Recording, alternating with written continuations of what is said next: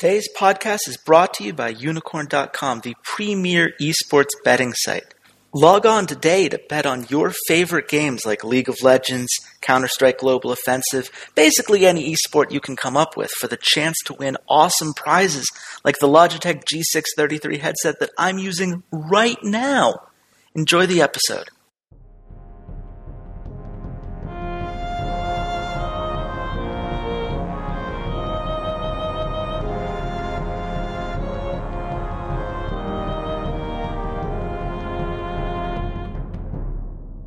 Hello, Internet. This is Chase Redshirt King Wassenaar. I am the editor-in-chief and analyst for Imperial Esports, and welcome to another very special edition of the Rough Drafts podcast. It is IEM World Championship weekend. We are going to Katowice. We will enjoy some quality international League of Legends. This is something we do not get all that many times throughout the year. Unlike the preseason IEM events, the rosters have been stabilized. We have some idea of who most of these teams are. And when I say we, of course, I am joined by my co-host and good friend and writer for Slingshot Esports, of course, Walter C80 Svetchuk. Walter, how you doing, man? I'm doing great. I'm doing wonderful. It's going to be amazing to see TSM try to defend their IEM World Championship title from last year. And this time they actually have some good competition to go against and not the 12th place team in the LPL at the moment. So, you know, it's just going to be phenomenal as a Western fan. This is going to be a great tournament. If you can't tell, my voice is dripping in sarcasm. Yeah. This was one of those things where if you had told me 3 months ago that this was going to be the lineup, I'm like, man, so we get to see a TSM with all these powerhouse players, a CLG that will have had all this time to figure everything out, which that is genuinely a little exciting. Origin, obviously a power. Fnatic never ceases to amaze us with what they're doing. I mean, Spirit's obviously such a great player, right? SK, man, what a shame. We're going to get there. Some of these teams are more exciting than others, but this is I guess overall, how do you feel about the field here? Are you excited? Are you, No. Are there any teams you wish were here that aren't? No,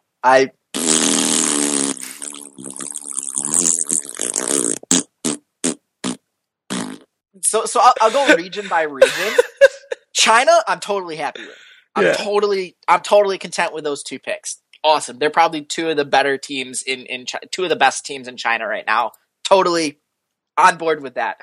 Korea, I wish Rox was here. But Ever went on that crazy run at Cologne and they won the tournament, so they deserved it. I'm okay with SKT. They haven't been playing great lately, but I'm okay. Any event that has Faker is, head and shoulders above anything else. North America, CLG I'm okay with. Immortals, where are Immortals, please? Why are Immortals not at this tournament? Because now, for some strange reason, they're going to lose the spring split finals, and we're not going to get to see them against international competition until probably Worlds. So we're all just going to be like, I don't know what this team is capable of. It's crushing North America. Whoa. But I don't know. Bold prediction off the top there about Immortals. I'm going to have to remind you of this next week when Immortals just starts blowing through everybody again, and you're like, That's why did fine. I think they were going to fall apart? They need to win a best-of-5 series in the spring finals against one of two teams, and then sure, whatever. But I'm not positive they're going to be at MSI. I'm not positive about it. So that leaves us with Europe, which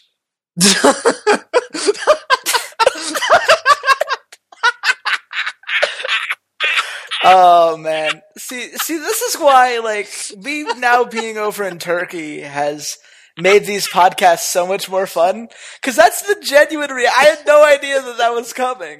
That's just a genuine welcome to European League of Legends, people. We have Origin and Fnatic. There's the meme video of I think it's Indian. That meme where it's the guy, he's on that talk show and he's missing all the teeth. People made the jokes about when Riot was talking about sandbox mode and I'm sure people know the meme-ish video. Stop me if I'm going crazy. But that's kind of how I feel about the IEM selection here for Europe. And again, Origin won a tournament, so they automatically got here. But please, can I see, instead of Fnatic, Vitality or G2 or H2K. Like one of those three teams, please, instead of bleeping Fnatic, please, can I see a good team? Like a decent team? Please? I mean, it's just... Please, I'm begging for Vitality, and I hate watching Vitality. Like, come on! I mean, it's just another example of how these IEM events... It's such a shame, really, at the end of the day, that they're run this way. But They weren't run this way last year. Well, but, I mean, as a general rule, they invite teams that are going to be super popular. Like, why is TSM here? Oh, because they're the biggest, fan base in North America. Why is Fnatic here? They're the most popular team in Europe. Why is SKT here? Well, they're the most popular team in Korea, and they just came off of a world championship. The only one I feel like they didn't go that way is maybe Royal, and you still get Mata and Looper in there, who are insanely popular. So, I mean, look, I don't blame IEM from a business standpoint. It's the greatest move for them. They picked up a whole bunch of teams that have big fan bases that people will get very excited about if they succeed. They're not meant to be the world championship, but this is why it's always so disappointing that we have so few international tournaments. And by the way, other thing, this is going to be my little gripe. Oh, are we going to get the 10-minute LMS? Why is there no LMS team? I just want to know. I'm just like, is TSM or Fnatic like why can't we allow AHQ or one of these really good LMS teams? Why not have one? Just one. Like, we have two from every region. But at some point, why can't we let AHQ, who's been so dominant, who played really well at Worlds, who has so many fun things going on, and they have their own little LMS meta that has become this really interesting thing to watch, why can't we have that? I just want one. Am I asking for too many things? Is that the problem? Here's why I'm about to interrupt you, and you and Obscurica can go and have your little rant about LMS someplace else. When's the last time that you heard group of fans interrupt another region and chant AHQ, AHQ, AHQ? I understand the downside. But we had two teams from Taiwan get to the top 8 in Worlds. We had 0 teams from North America. I don't know happened. what you're talking about. That didn't happen. That never happened. I don't know what you're talking about. That never happened. One day, Taiwan is going to get literally any respect. And let's be clear, Westdoor is actually insanely popular. That is an actual draw into the crowd. There are people who are huge Westdoor fans internationally because there was one point where he was like the top player in solo queue in 3 different regions at once. This guy has a name. Yeah. They could have pulled it off. They choose not to, and they always do with IEM. I've given up, on them ever inviting a Taiwanese team. But you guys had Flash Wolves last year at the World Championship. They almost beat the reigning, defending, undisputed IEM World Champions team, Solo Mid. That's true.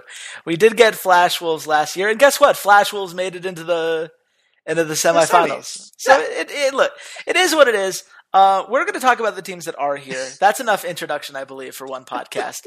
And it starts with a team that we're not going to really talk about for that much because they're a Korean challenger team. And I don't know about you, but I haven't had a ton of time to break down too much from Challenger.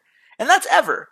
Ever, of course, being the team that won IEM Cologne, a team that surprised everybody, I think, by performing as well as they did.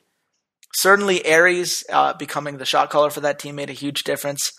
Key is now back from a self-imposed ban that they had on elo boosting. We don't actually know if he did it, but the team just preemptively banned him so that Kespo wouldn't have to, so that probably tells you the answer there. But this team is obviously going to be trying to recreate some of that magic. Walter, what do you think are the odds that they can actually pull it off? Well, it kind of depends on what your definition of magic is. Are you saying they're going to win the entire tournament? I think the answer is a resounding no. Do we think they're going to take, a couple of these best of ones and get out of groups? I'm almost willing to bet money that they're one of the 2 teams to get out of Group A. Almost. They replaced their mid laner that they had success with at IEM Cologne, and I know that Athena, the utility that he was able to bring to the team of not being this super hard carry mid laner, but more of a nice kind of role player, nice fill player, kind of did the dirty work that allowed the rest of the team to be successful. is an issue. And they've done well in the Korean Challenger League. They haven't been the greatest team in Korean Challenger League history, I guess, but they're towards the top and they're fairly successful. So, like I said, it comes down to what your definition of magic is. Are they going to win the tournament? No. Are they going to get into the semifinals? There's a very good chance. Yeah, it really does depend on what you think about their performance recently in the Challenger Series. They've played 2 series on 6.3. So there is at least something we can say about what they've done recently. But one of those was against a team that is okay, this Pathos team that I don't think is really going to do much in the long run, but they're third in the Challenger Series right now, so you can say that it's something. But then they got 2-0'd by MVP. And my opinion is, now that they have their starting roster, if they're losing to a Korean Challenger team, I'm not going to pick them to get out of groups. That's kind of where I stand on it. I think that certainly there's a possibility if they can recreate some of that magic, but Aries is a shot caller who never had a ton of outstanding mechanical performances. I think Loken and Key are the way you have to play around this team, but Crazy wasn't really the guy that stood out at Cologne either. Tempt is fine. I think he's a suitable replacement. We've seen him do enough if you look at just the pure stats that are up on Esportspedia. But it just seems like either A, Ever dropped that series to MVP because they were putting all their time and attention into preparing for IEM Katowice, which is completely fair and quite possible. Or they haven't really adjusted well to this new patch yet.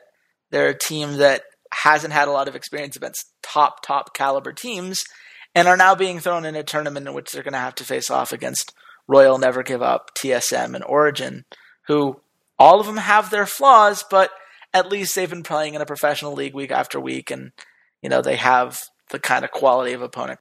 All these different things that maybe Ever just doesn't have because they're a challenger team right now. So we'll see. I would like to see them make a nice run just because, A, it would shut up a lot of Western fanboys, which I always find humorous as a general rule.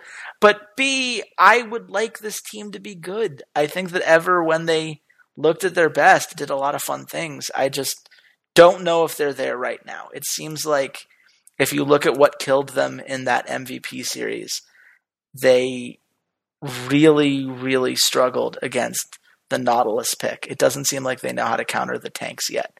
And the Kindred really wrecked them a bit as well. And these are things they're going to see again. Those are not going away anytime soon. So we'll see how they do. We're going to move on to teams we actually know a little bit more about, though. That goes on to TSM. I just, you know what I want to see? I want to see Keys Bard one last time. Yes. I want to see a Bard game. Do that for me, Ever. Let me see a good Bard game. It's not likely to happen because of the way the brackets are done. But how much fun would it be to see Aphromoo versus Key in a best of 3 where they have Bard versus Bard and just see which one can cause the most ridiculous tempered fatals? Pretty sure it's Key. Not even gonna lie. Pretty positive it's Key. No, I'm 99% sure too, but it would be fun to watch because then we could be like, look, it's the 5th best player in the world according to LOL Esports. This will be great. Look, oh man, that is some spicy hot sauce right there. That's all I have to say. I'll put it this way: I got that joke in, so I no longer have to talk about the joke that was their power rankings going into this tournament. So there, they got that. Fair. They get a break on one. They don't get a break on both. Let's talk about TSM. TSM is a team that I think has baffled both of us for a while. We've talked about them quite a bit on the North American podcast. It just, they beat Echo Fox this week, and they looked great. They lost to Liquid this week, and they looked atrocious. I genuinely have no idea whether this team is any good or not. If you had to put your life or your money on the line here, which version of TSM do you think shows up? I just asked them to give me the gun. I'll just do it myself. I have no clue. I've got no clue, man. This team is so schizophrenic.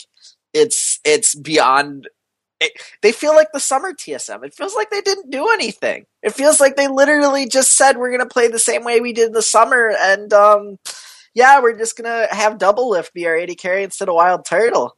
That I have no clue, man. I have no clue what's going on. They got rid of their head coach. They had Weldon for like 2 weeks. Everybody's like, "Oh, they beat CLG, it's savior," and then they've lost 3 of their next 4. Like, guys, there is no magical secret stuff. There's no Jordan shoes that you could put on. This team just is not figuring it out, and they're going to have a very nice long off season after they get 3-0'd in the first round of the playoffs, where they're going to look at every player on this team and go, man, was this really the right decision? And, I think some of it comes down to Bjergsen, though. Bjergsen has fallen off from his, like, spring split level of play. Some of it is maybe the meta. Fine.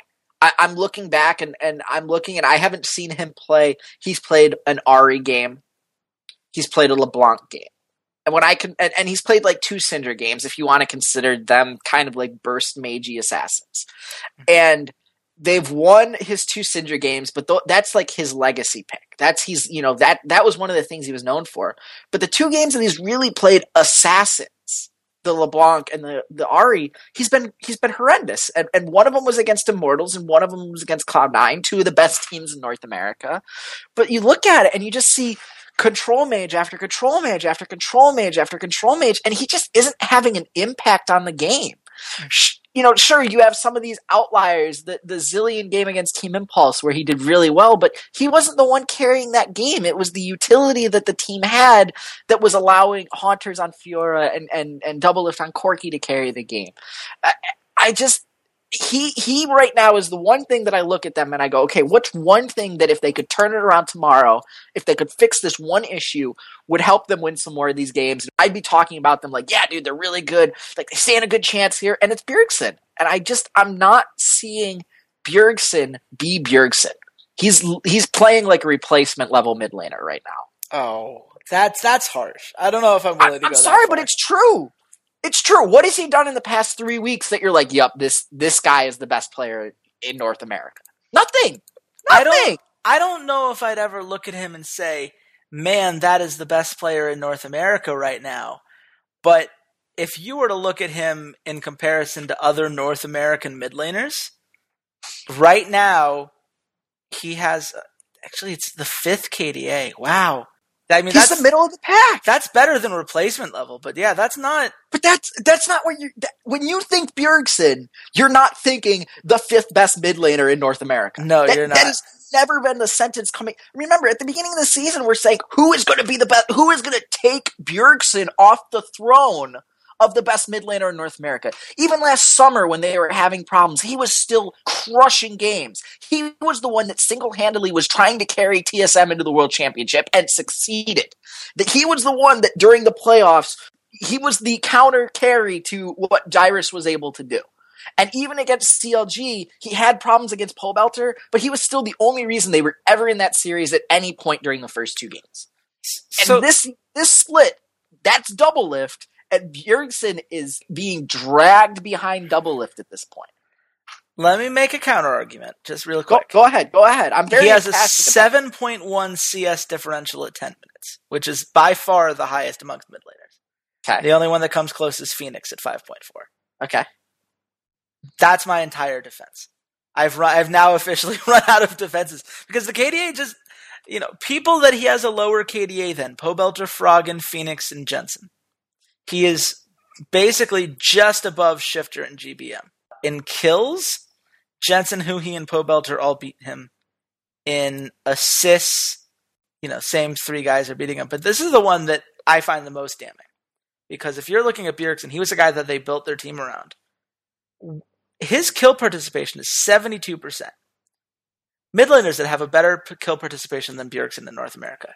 Jensen, Phoenix, GBM, Shifter, Alex Ich, and Froggen, and that's if we're not including Gate, who only played 3 games in the mid lane. He's not the centerpiece of the team. Doublelift is. And this is where I kind of came down on him last week. Like, I felt the game that they won was the game in which they were playing against a bot lane that they could dominate because Echo Fox doesn't have a particularly impressive bot lane. And the game that they lost was the game against Piglet, and Piglet's really good at League of Legends. Like, that's essentially where I am with TSM at this point. Did Doublelift win lane hard enough for the rest of his team to capitalize? If yes, win. If no, not so win. Well, I think putting Doublelift on Ezreal was stupid in its own right. Yeah, I'm not when you're playing that kind of style. I don't want to get on this like totally ripping apart TSM for the entire year, but they're not a good team right now. They are not a good team. Top to bottom, coaching staff, analysts, top to bottom, they are a terrible team. And honestly, the only person who's worth a damn at the moment is Doublelift. And I feel really bad for him right now. Yeah, I really did. I feel like in those losses, his talent's been wasted. And he's got to be wondering, like, I left CLG for this? Like, I just won my first championship. We got to the Worlds. We did, pretty well the first week before we kind of blew it. And now he's watching the CLG team go on to do better and better things. And he's on a team. And this is the best part of the interview I had with Steven Nguyen from Esports Heaven, which if you haven't gotten to listen yet, you really should. We broke down all of the top 6 teams in the North American LCS. And when he said about TSM is, it doesn't feel like they built this team thinking about how all of these talents complemented each other. Like, it felt like they were trying to build a highlight reel where they just wanted a whole bunch of big names that were very exciting that they could just, draw in a whole bunch of fans, draw in a whole bunch of hype, and just hope that they all ended up working well together. I think that there's some overlap in terms of what these guys each provide for the team. We have 3 different actually, you could argue that there are 4 different shot callers on this TSM team right now. How is that helpful? Since when has having 4 guys that have been used to being primary shot callers ever ended well? Spoiler alert, hasn't. You have 3 guys now that are used to hard carrying their team. Like, there isn't an ex-Smithy style guy who just does his job, gives resources off to the people who really need it. No, that guy doesn't exist on this team. And it's really going to come down to how good you think Loken and Key are at the end of the day forever. Because if you think that bot lane can handle, enough that Doublelift doesn't snowball ahead, I think Ever has this. And if TSM gets into the losers bracket on day 1, I don't think they bounce back. Even if they play Origin, I don't think they bounce back. Just out of curiosity, Walter, where do you think the line is on this game? I think TSM minus 175. It is Ever minus 130. Oh my god. Our Korean challenger team. Which, by the way, I should also point out that for the overall odds on Unicorn right now, it is listed as Team Solo Mind, which is kind of what I feel like the team is right now. There is one mind amongst all of them, and it's in Doublelift's head. That's where we are. So I don't even know if that's a typo anymore. We're going to move on to the next that's team. Funny. That makes me happy. It's pretty That great. makes me very happy. Origin. Speaking of one dumpster fire. Oh my god. This is the team I am the least excited to see play internationally right now. And we can't even make the argument that they never should have been invited because they won their spot. IM San Jose. But on the other hand, is there anything about this team you're looking forward to at this tournament? All right. So here's how Origin wins games. Okay. They sit down, they look at the other team like it's a job interview, okay, and they go, "Can you handle a split push?" And the other team looks at them kind of haphazardly, and they're given a choice, yes or no. They take the red pill or the blue pill. And depending on what their answer is, that's how you know if Origin is going to win the game or not. Because if the team can handle a split push, Origin is screwed. If the team can't handle a split push, then we get to spend 45 minutes extolling the virtues of how Soaz is this amazing player because he just split pushed and won the game. Yeah. That's my feelings on Origin. Literally, their only path to success is let Soaz just split push them to death. That's literally, and just hope they don't know what to do. Hope that they can't react. Hope that they send 3 people at them and then Sven can, clean up a nice 4v2. Hope that, they just send one person over there and Soaz is just going to keep bashing his head into this wall until they finally knock down the Nexus. That's literally my analysis of Origin. Yeah. That's it. I don't know what else to say at this point. Amazing looks lost. Power of Evil is a definitive downgrade at this point. Sven just looks exhausted.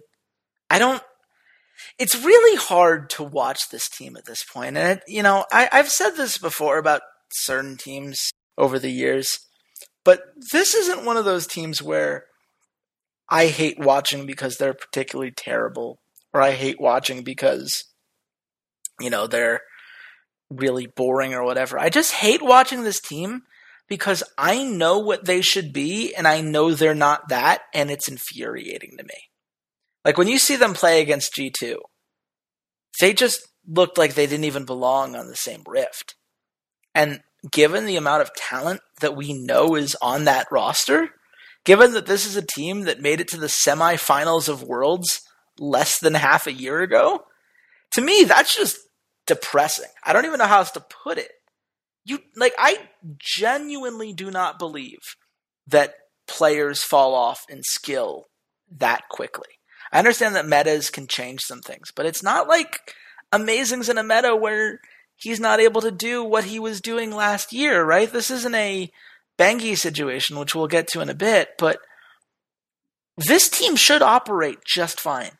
And the fact that they're not tells me that there are serious fundamental issues about this team. And it's unfortunate for them that they start by playing against Royal Never Give Up, which might be the best team in China. But I feel like it's something to do with preparation that has caused this drop-off, not talent. I still think Soaz is an insanely talented player.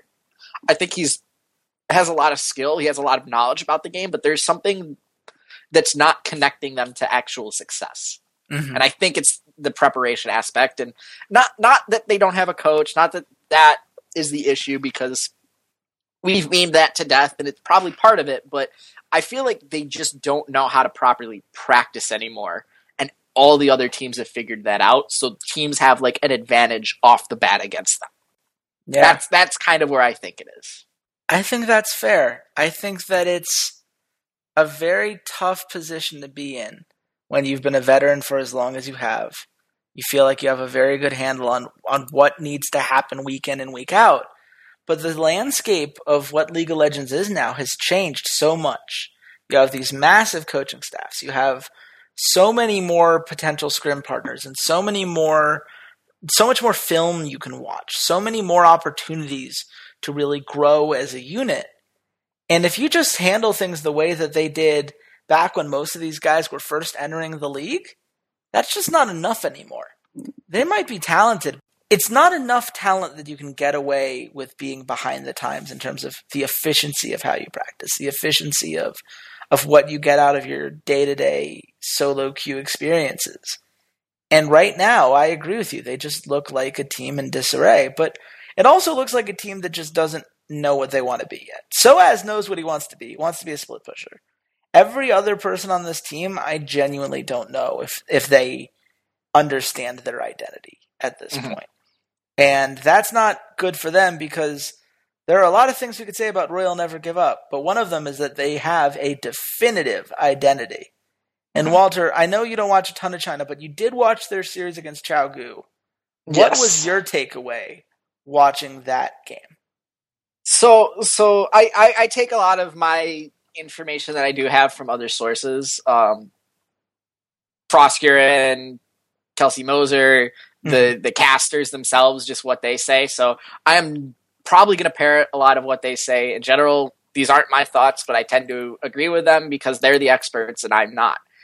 Royal was entertaining for me to watch because the way they play is they play the all right, we're just going to push side lane meta that I kind of just hate because it's not fun, but they're always trying to make a play. And MLXG, the jungler, I love this kid.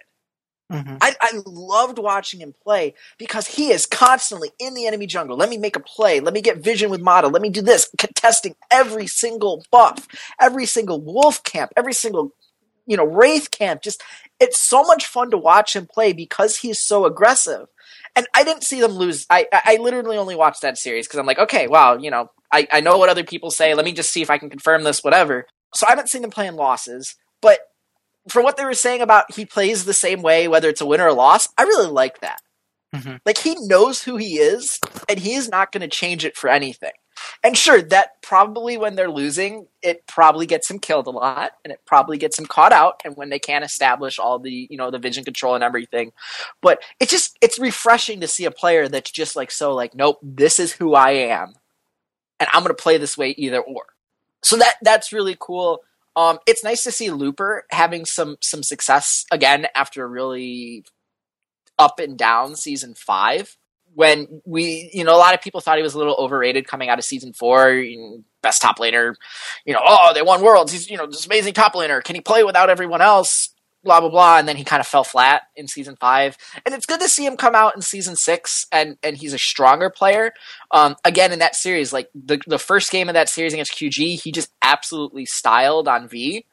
And then in game 2, he like teleported to the bot lane outer tower while QG was just about to hit it with like the wave to kill it, and just died to 4 people. Like and it's like, oh, Looper, like, oh, you still make the same mistakes. This is great to see. And he like kept making silly mistakes in like the first 15 minutes, and Uzi got like, he was up like 3-0 just because Looper kept making stupid decisions like this. Mm-hmm.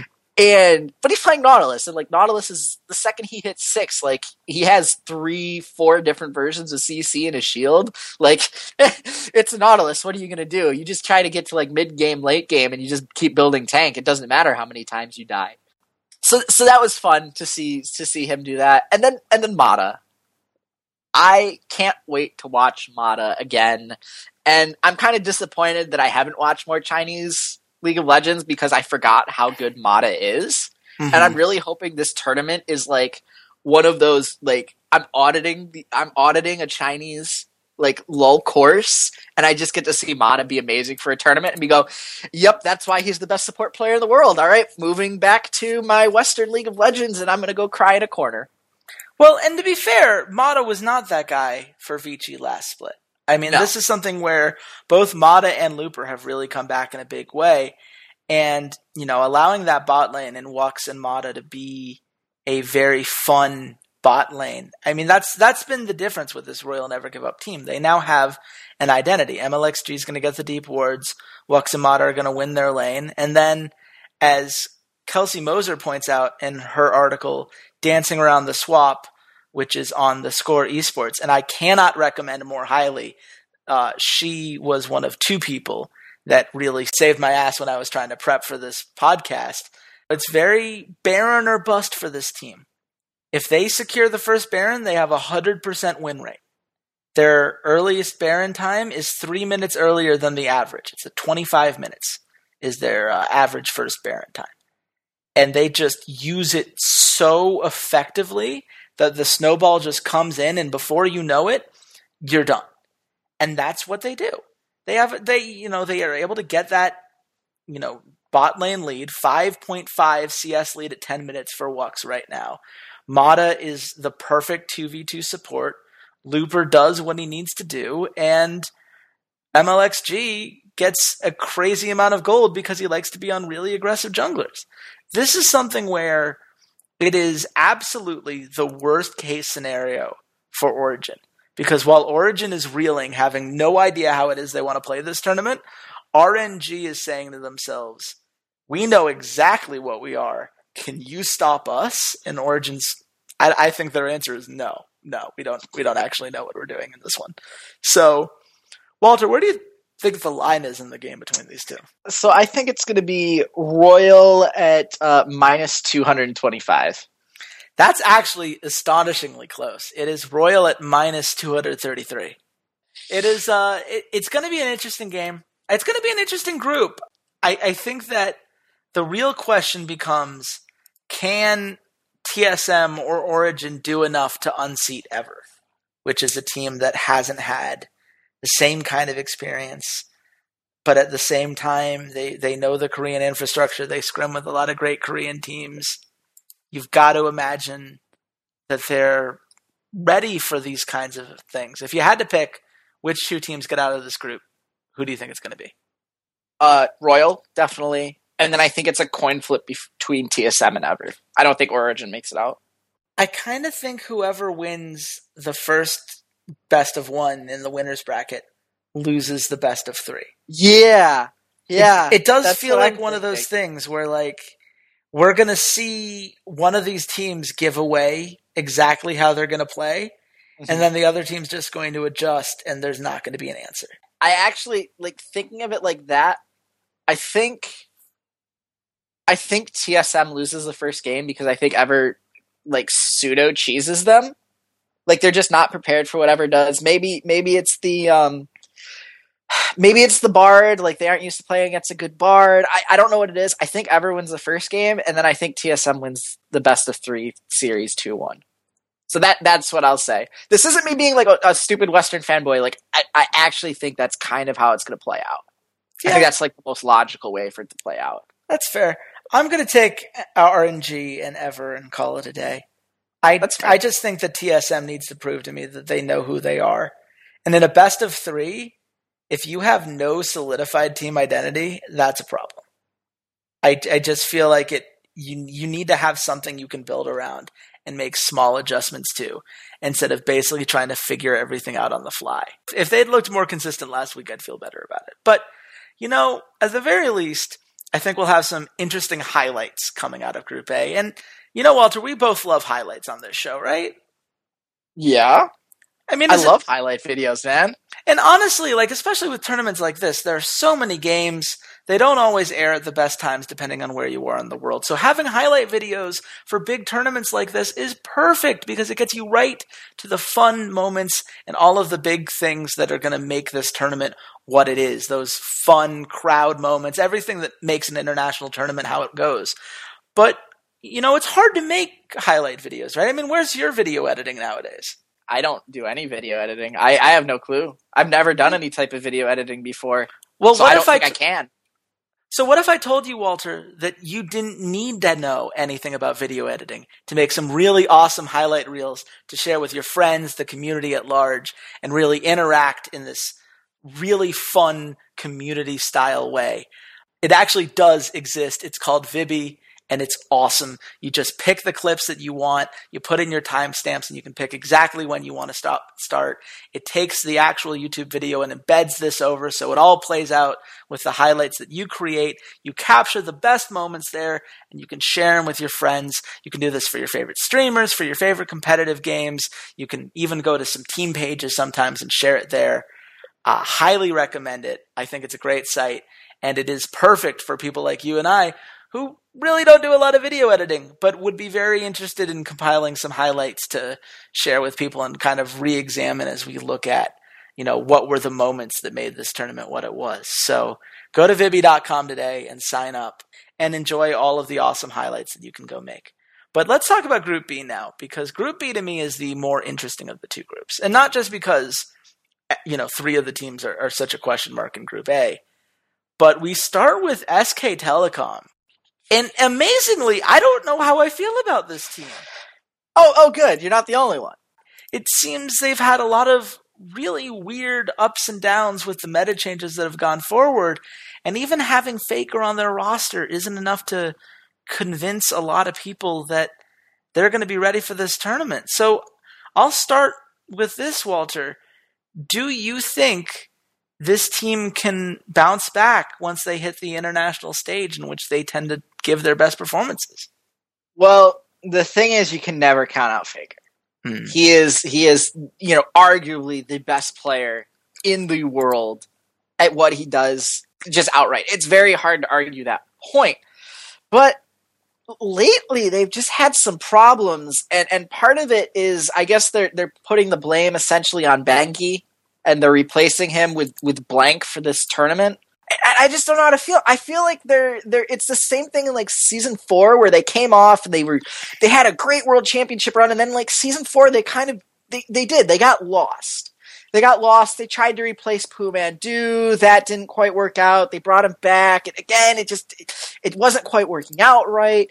And here I think it's part meta, and I think it's part changing from Marin to Duke, and changing from potentially Bengi to Blank, and having Scout play a few games. And I think they're still trying to find their identity as a team. It's really interesting to watch. And for the record, since I'm going to be plugging articles that saved my ass when I was preparing for this, The Rise and Fall of SK Telecom T1 by Emily Rand on The Score just came out today. Brilliantly written article. She and Kelsey Moser both do great work. And if you're not following either of them on Twitter, you guys clearly haven't listened enough to our plugs, as we've had them both on the show before. I think we've only had Emily on the show before. We need to get Kelsey on the show. That's really what I'm learning here. I've worked with her on Into the Rift. Anyway, this team is left with a lot of question marks, and the jungle is the biggest problem, I would say, right now. Bengi is completely out of his champion pool. The Elise is the only thing he's really had a lot of success on. And while you would think that the Gragas coming back would give him something, it seems like there just isn't any confidence in him at this point. And that leaves us with looking at Duke, who did a lot of great things last year, but doesn't seem to be gelling with what the rest of this team wants him to do. He oftentimes gets left to split push on his own without any real objective coming that way. And, on Najin, they had a very specific use for him because they didn't really have any other big threats to work with. So leaving the top laner on an island, that worked out all right. But here, they really need to find a way to balance these lanes. And Duke has kind of been left to the background since the jungler hasn't been nearly as efficient. And that leaves Faker and Bang, who have both been the best at their position in Korea, arguably. They were both picked by Emily Rand when she did her write-up of her picks for the best in Korea at the midway point. Kind of left them to be the only two real carries for this team, which, on the one hand, when Faker is your carry, that makes you feel a little better, and Bang has had a great split. But on the other, do you think that having two carries is enough in a tournament like this, where there are so many teams that are going to try to particularly target this team? And obviously, when you're playing against the world champion, everyone's going to be bringing their best. Well, the problem right now is that the game is slowly transitioning away from the top lane hard carries. Mm-hmm. In my opinion, it is still settling in this very split push heavy style, but you can do things such as play Nautilus with Banner of Command and Zz'Rot Portal, and things like that, where you don't have to have a Fiora, where you don't have to have a Quinn, where you can do these things where you still have some utility kind of tanks coming from the top lane. And now it seems like it's shifting back towards AD carries being the very primary carry. The same thing, jungler is sort of shifting away from the Kindreds, the Graves, Nidalee is still played, and I will, for the life of me, disagree with that champion forever because she's so volatile in her success. But you see there's this slight shift towards more utility focus. You still see Elises, you're seeing Gragas, you're seeing junglers now picked not for hard carry potential, but for what else do they bring to the team that makes the rest of it go. And you're seeing a lot more, okay, let's play these protect the AD carry style compositions. You're seeing a lot of Brahms, you're seeing a lot of Alistars that can peel for the AD carry. You're seeing a lot of Janna that can disengage for the AD carry. And that's primarily where everything's going for. So I think for this tournament, it helps SKT that it is shifting away from, you don't necessarily need to play Fiora in the top lane. You don't necessarily need to play Quinn in the top lane. You don't necessarily need to play Graves in the top lane. You don't need a hard carry top laner. You can shift to this more utility focus and use the items in the game to help with your split pushing and protect your more valuable assets, which in my mind are obviously Faker and Bang, as opposed to Duke. So I think this is a good start for SKT to continue building on that progression of the meta and further build on what their identity is. Yeah, I think that's entirely fair. And to be honest, this is the reason why I still think SKT are the favorites to win this tournament. I'm giving a spoiler alert for the end of the podcast, of course, there, I suppose. But SKT still has Faker on their team, and Bang has been the best that he's been so far outside of maybe the World Championship. The guy has been an absolute monster. And in Korea, where you have a lot of teams that, are targeting bans exclusively at those guys and have this map understanding that can try to push a team like SKT back, it can be tough. We have seen SKT drop series that they shouldn't. They dropped a series to Africa Freaks, for goodness sakes. Like, that's just something that should not happen when you're playing at your best. But at the same time, now is the chance, as the meta moves more and more, as you've said, in this Faker Bang way. Bang right now leads the LCK with a 9.09 KDA. That is a really serious threat for any team that is coming their way. And you can never underestimate Faker. So from those 2 points alone, maybe that's enough. Maybe that alone is enough to carry them through. But I got to be honest, if you can really pick on Blank, if you can really put some pressure on that top lane, if you can try to catch Wolf out of position, which is something that he has been known to do in the past, you put a ton of pressure on two guys to perform. And in the LCK, that has often proven to be too much for them to handle. Whether they can do that here, I guess, depends on how you feel about the teams they're going to be playing. And if you believe in LOL Esports, their matchup in the first round is going to be their toughest one because they're playing CLG. The A-tier team. I said I wasn't going to make fun of that article, and then I just did. I don't care. CLG, the A-tier team, according to LOL Esports. Narrative, boys. Narrative. So let's look at the outside of the narrative, because obviously we're not here to discuss narrative purposes. So what are you seeing with the CLG team? How are they able to take out Immortals, and what does that say about them in this tournament? I think they just played into their style. I think they were able to get on top of Immortals, and someone had to beat Immortals. And I think that the way Immortals does succeed is through a very top lane centric style where they allow Huni to put a lot of pressure on the map and then rotate around and play around their AD carry and play around Wild Turtle and play around what Pole Belter is able to do. And I think that a perfect storm happened and Hui was able to beat Pole Belter in lane. Stixxay was not getting caught out by the super aggressive Wild Turtle. Wild Turtle was very aggressive, but Stixxay didn't give him very many moments where he could hop on top of him and just kill him, like Stixxay has been doing previously, where he's been out of position, where he's, gotten ganked and his support's not there, et cetera, et cetera. I think their playstyles are very, very similar. It's just that there's more variance on CLG's side. Their ceilings are about the same, but the floor on CLG, like when something bad happens, it can be a little bit worse than what happens with Immortals.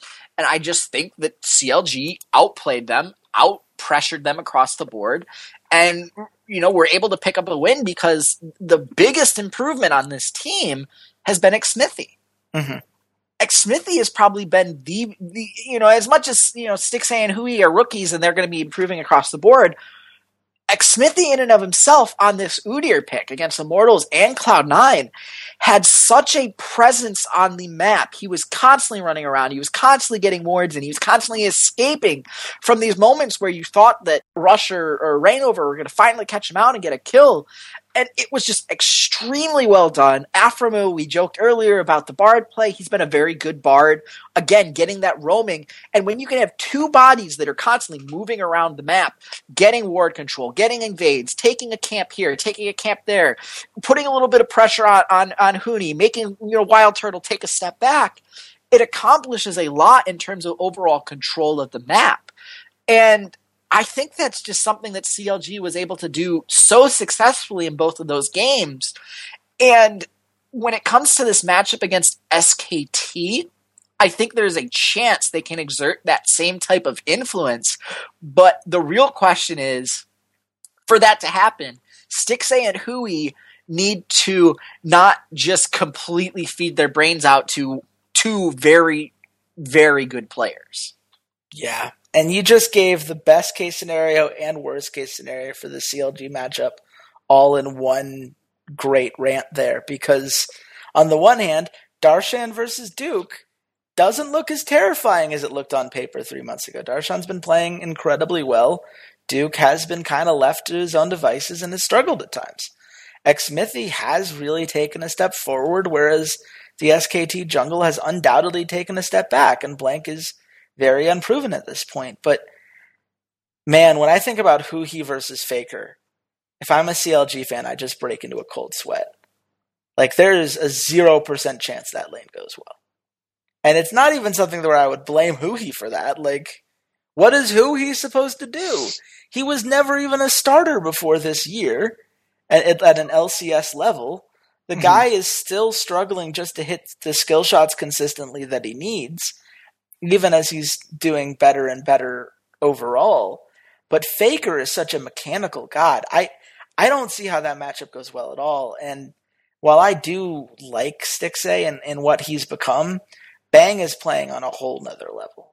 And to me, if CLG wants to really impress in this tournament and wants to surprise everybody by getting out of this group, which would be an accomplishment in and of itself for the record, I think that this is a very difficult Group B, and whoever emerges from this group will have had to battle quite a few great teams to get there. They've got to find a way to mitigate some of the damage that is going to come towards those lanes. And against SKT, I don't know how you do that. Against ChiaoGu, however, they're going to have potentially some options. We'll get into ChiaoGu in a bit, but before we do that, let's talk about the Unicorn line. Where do you think the line is here? I have SKT at minus 200. That is exactly correct.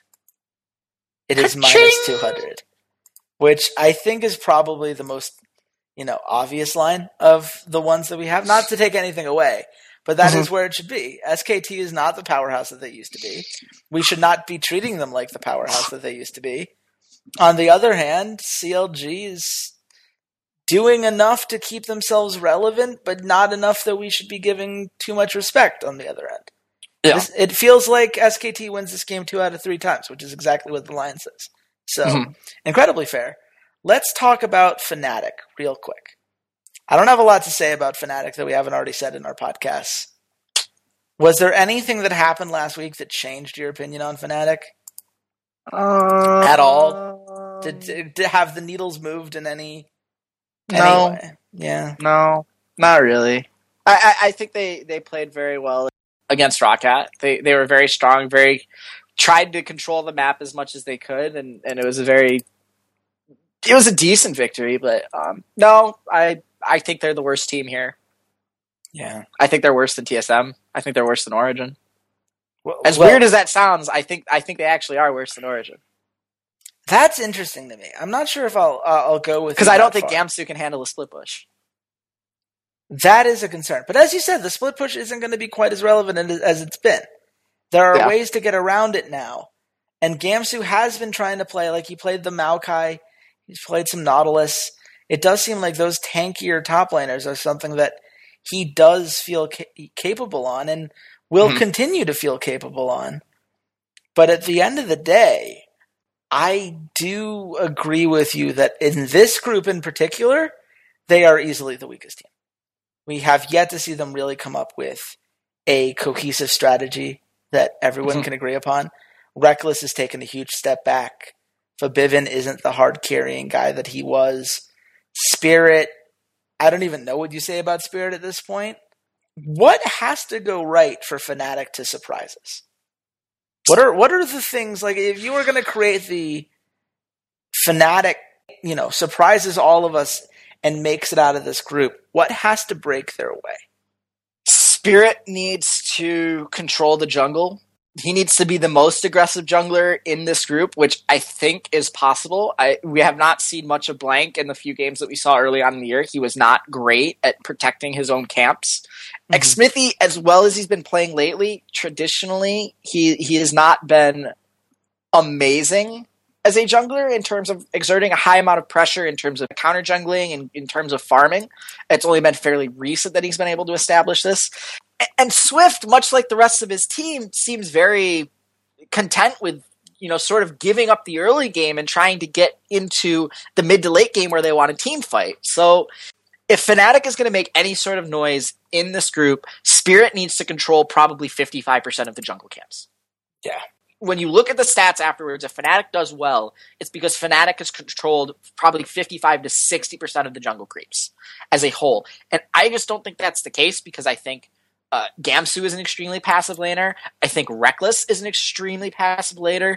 Klai, I think, is still getting used to playing at an LCS level, and thrusting him in what is now his 7th game on the professional stage will be against Kwao is going to be an enormous task.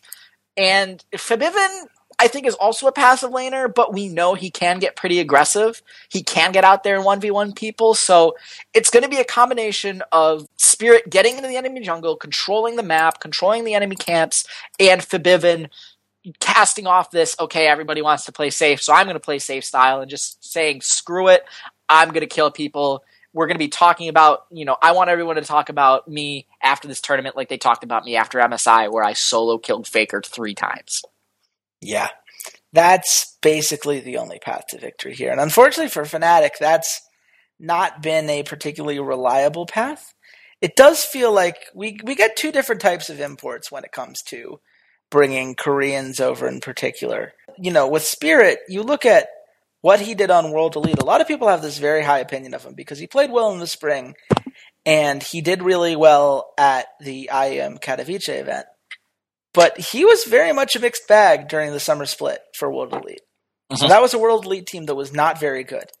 And people like me going into the season, I was more than happy to make some excuses for him and be like, oh, well, he was on a terrible Chinese team. There wasn't a lot he could do with the plays that he made. There's a lot of reasons why this might have gone down the way it did. And all of that may be true. But when you look at him in Fnatic now, there's a much simpler answer than the one that we were giving earlier, which is maybe the guy just isn't that dominant of a jungler. Maybe he had one super amazing tournament, and the rest of it is kind of up in the air.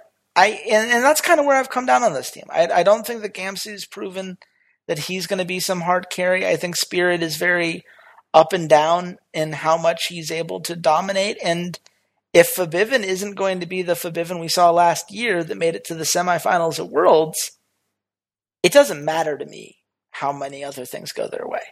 It just feels like this is a team that's kind of being set up for failure, especially when you consider the fact that they're about to play ChiaoGu, which is a team that I absolutely love. And I've watched a little bit more of the LPL than you have, so I've seen them win games, which I don't know if you've actually had a chance to do so yet. But ChiaoGu, when you watch this team, what is the most exciting part of this team to you? So the most interesting thing for me with ChiaoGu is who's going to start at AD carry? Do I get to watch Uzi some more, or am I going to get to watch Uzi 2.0, which is Peiko? Probably that's kind of Peiko. You've got to imagine. Peiko's played in most of their games, and he's only lost once the entire season. Okay. He is easily the best AD carry in China right now. And I love him and everything about the way he plays. And I really wish we had games on 6.3 so I knew that he was handling the current meta well. But he's so good. He's just so good. It's so much fun. So my curiosity is that they're going to play against SKT, and I'm not sure who wins that series. But if they lose, they're going to play against CLG, and CLG plays a very similar style to what Royal beat ChiaoGu with last week. Mm-hmm. That very aggressive, in the jungle, getting control, and that's kind of been how CLG's been playing recently. So I want to see that matchup. Whether, CLG does something crazy and beats SKT in the first round, whether it's in the losers finals, wherever it happens, that's the matchup out of this entire tournament I want to see the most. Mm-hmm. I want to see ChiaoGu against CLG. I think that'd be entertaining to watch. I think it'd be really kind of special. And I don't think I'm going to get to see it. I think I'm going to get to see 2 CLG versus SKT series. And interesting. That's disappointing to me. But ChiaoGu, I didn't get to see the crazy team fighting that had been talked up by Kelsey and Froskuren and Emily. So that's what I'm really looking forward to. Is I want to see them get one of these games where they kind of suck the early game and then transition, and I want to see this team fighting prowess that I've heard so much about. I want to see them accomplish it. I want to see Doinb go off and be carrying these team fights. That's really what I want to see. That's the most exciting thing to me. And I think I'm only going to get to see it once or twice. I don't think I'm going to get to see it a whole lot because I think the rest of the teams that they're going to run into are much better in the early game. Well, and that's the thing that there is the biggest concern for them. And Kelsey Moser touched on this in her article that I mentioned earlier, but Chaogu is consistently behind at the 10-minute mark. Goal deficit on average of minus 470. The only team with a worse average goal deficit in China is the last place team of Group A, which is LGD Gaming.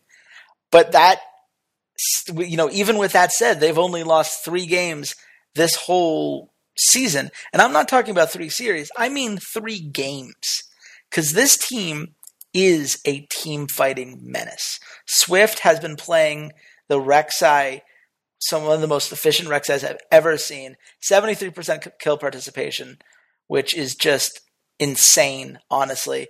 He has the most percentage of his team's gold for a jungler of anyone in China. He gets 20.8% of his team's gold, and he uses it so well towards maintaining that jungle control. And the thing that makes them so interesting is that when they do lane swaps, they won't go for the double trade. They'll do the first trade because, they want to have that happen.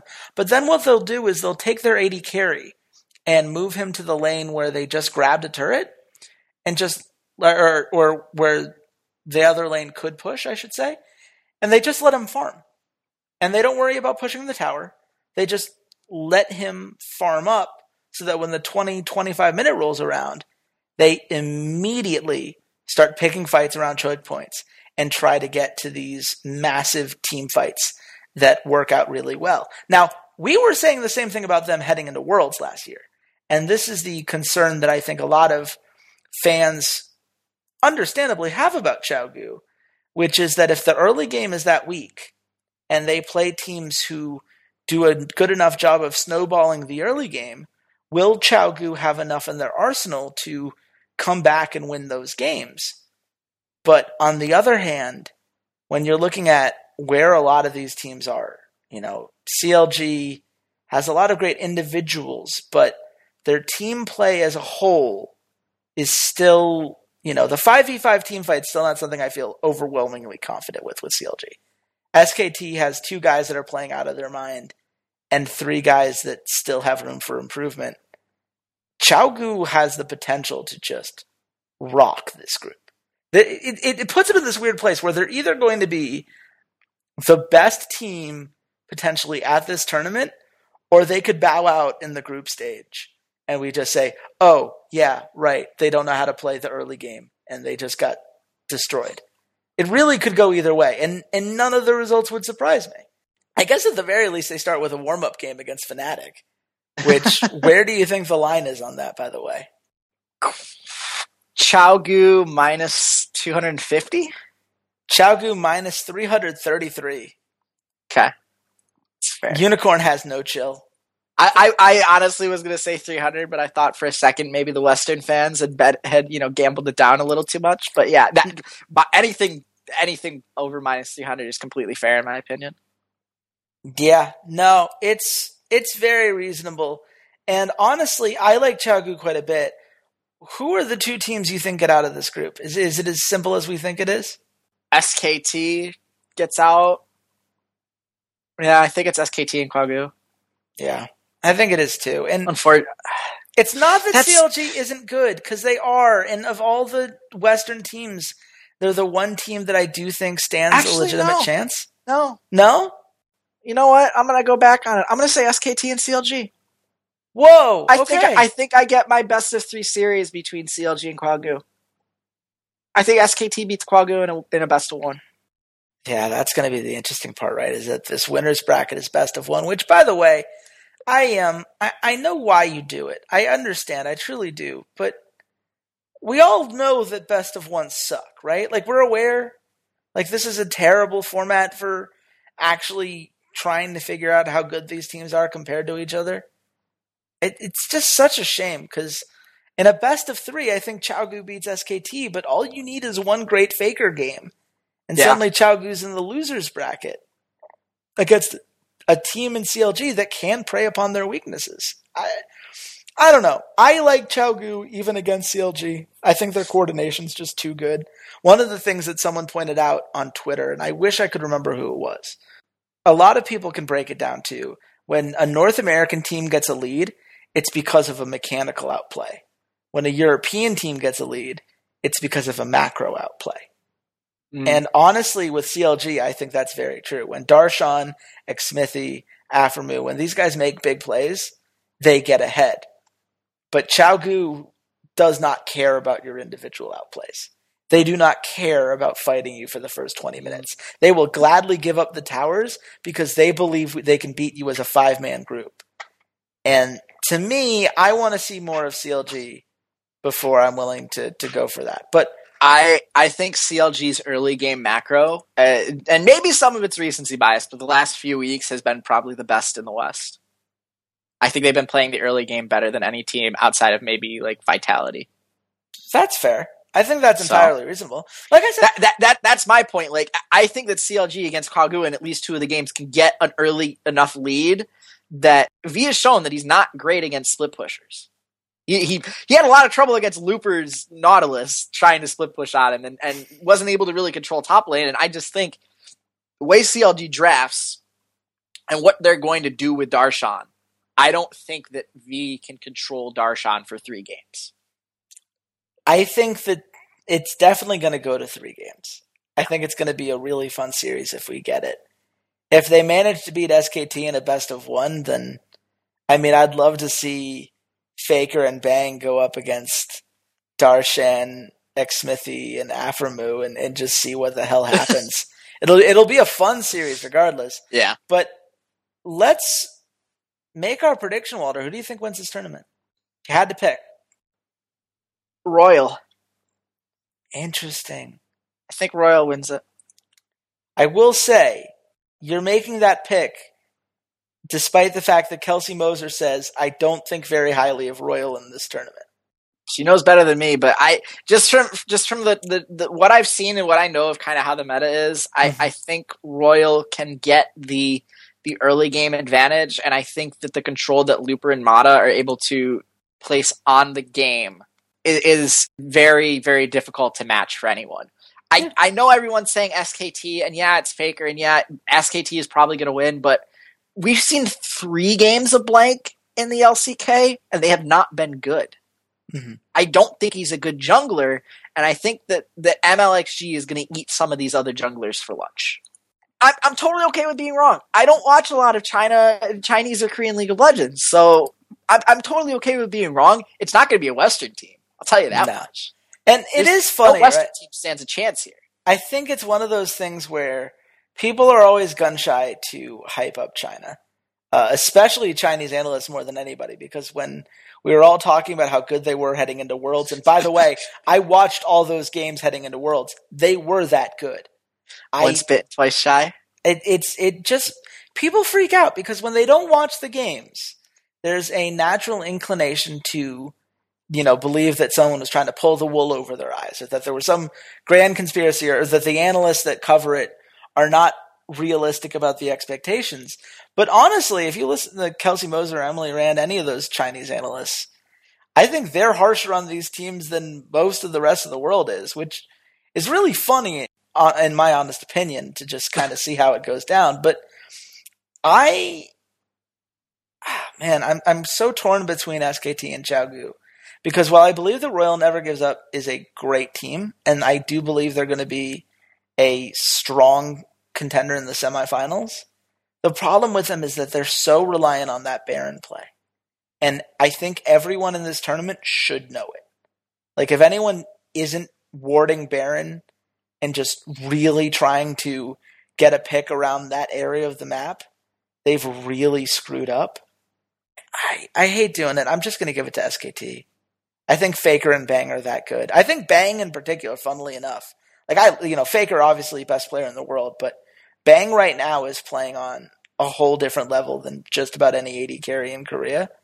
And if he plays as well as he has in the LCK, I don't see anyone in these groups that steps out to me, other than maybe Pico from ChiaoGu, that can really step to him one-on-one. And I am just so excited to see how this all turns out. ChiaoGu would be my second team, by the way. I think it could very easily be a ChiaoGu SKT finals, which is why it's such a shame they're both in the same group. But maybe Royal Never Gives Up surprises us. Here's the question, Walter. Who do you think is the favorite according to the casinos? Oh, SKT. No. Really? Chaogu and Royal Never Give Up are both plus 200. SKT is plus 225. Interesting. There's some money to be made on SKT. Tell me CLGs. Plus 1,000. Are they the lowest of the Western teams? Yes. Okay, good. They are tied with Everett plus 1,000. That is reasonable. Yeah. I mean, Korea's really good. I think we always forget that just, even if you're a Korean challenger team, you're scrimming with the pros all the time. You are playing best of threes all the time, which North America can't even say. Ever's really good. And now that Key's back, I think they're going to be better than they've been in a while. Who do you think has the worst odds? Oh, worst odds? Yeah, there are 3 teams left. TSM. It's Fnatic. That's fair. Plus 2,000. Origin is the second worst at plus 1,800. TSM is just plus 1,400. Okay. That's fine. Yeah. There's some respect there for TSM. I'm not sure they're any better than Origin. There's some respect. Okay. That means that me saying the Fnatic is the weakest team here at the tournament is correct. Yeah, no, I agree. I don't disagree with you. I mean, the thing about Origin is that if they remember how they played when they did so well at Worlds, they're going to be fine. If they don't, then they're going to get their asses handed to them. There's no middle ground. But with Origin, you always have to remember that we have seen 4/5 of this talent come together in a really amazing way and end up doing a lot of really awesome things for the team. Meanwhile, with Fnatic, I've never seen this combination of players do well. And Forbidden, and Reckless in particular, will say, has never looked great without Yellowstar. So I have less faith in them. But I have a lot of faith that you at home enjoyed this podcast. It was a fun one to do, a little bit longer than our usual ones, but we had 8 teams to break down. It's one big tournament. Hopefully you guys enjoy it. We might do a follow-up, we might not. It's one of those things where it's an international tournament and it's fun to watch. I'm going to enjoy every minute of it, but it's really hard to know just how seriously all the teams are taking it. You can make a good case that SKT is bringing blank because they want him to get international experience more than anything else. It really is hard to pin down some of the time, but it's going to be fun. I'm looking forward to it. Walter, where can people find you on Twitter so that they can follow along as you're watching this event? If you guys want to shout out me and tell me that I'm absolutely crazy for thinking that Royal is going to win this, you guys can find me at C80s_LOL, and you can find my writing at slingshotesports.com. Awesome. And you can find me at Redshirt King. I will be live tweeting throughout the entire tournament, so you guys will be able to follow along with my reactions live. I'm very curious just to see how all these metas bounce off of each other. Honestly, to me, especially now that I've moved into more of an analyst role here at Imperial, I just love seeing how all these different regions value certain picks and what that's going to mean. I think there are a lot of new ideas that are going to be thrown out there that I think are going to affect each of these regions when these teams return. But you can also follow this podcast. Go to soundcloud.com/esportsroughdrafts to subscribe there and make sure you're getting every episode as soon as it's uploaded. Obviously, you can go to iTunes and follow Esports Rough Drafts on there. And if you do subscribe there, please leave a review. It really does help us out and get us more noticed as we try to build our fan base here. And, if you want to tell your friends about us, that's really cool too. We've done our best to put in a lot of really fun podcasts for you guys. We have some more coming on the way that hopefully will be coming through the pipeline sooner rather than later. At the worst case scenario, we will be back next Wednesday talking about the European LCS. So until next time, goodbye, Internet.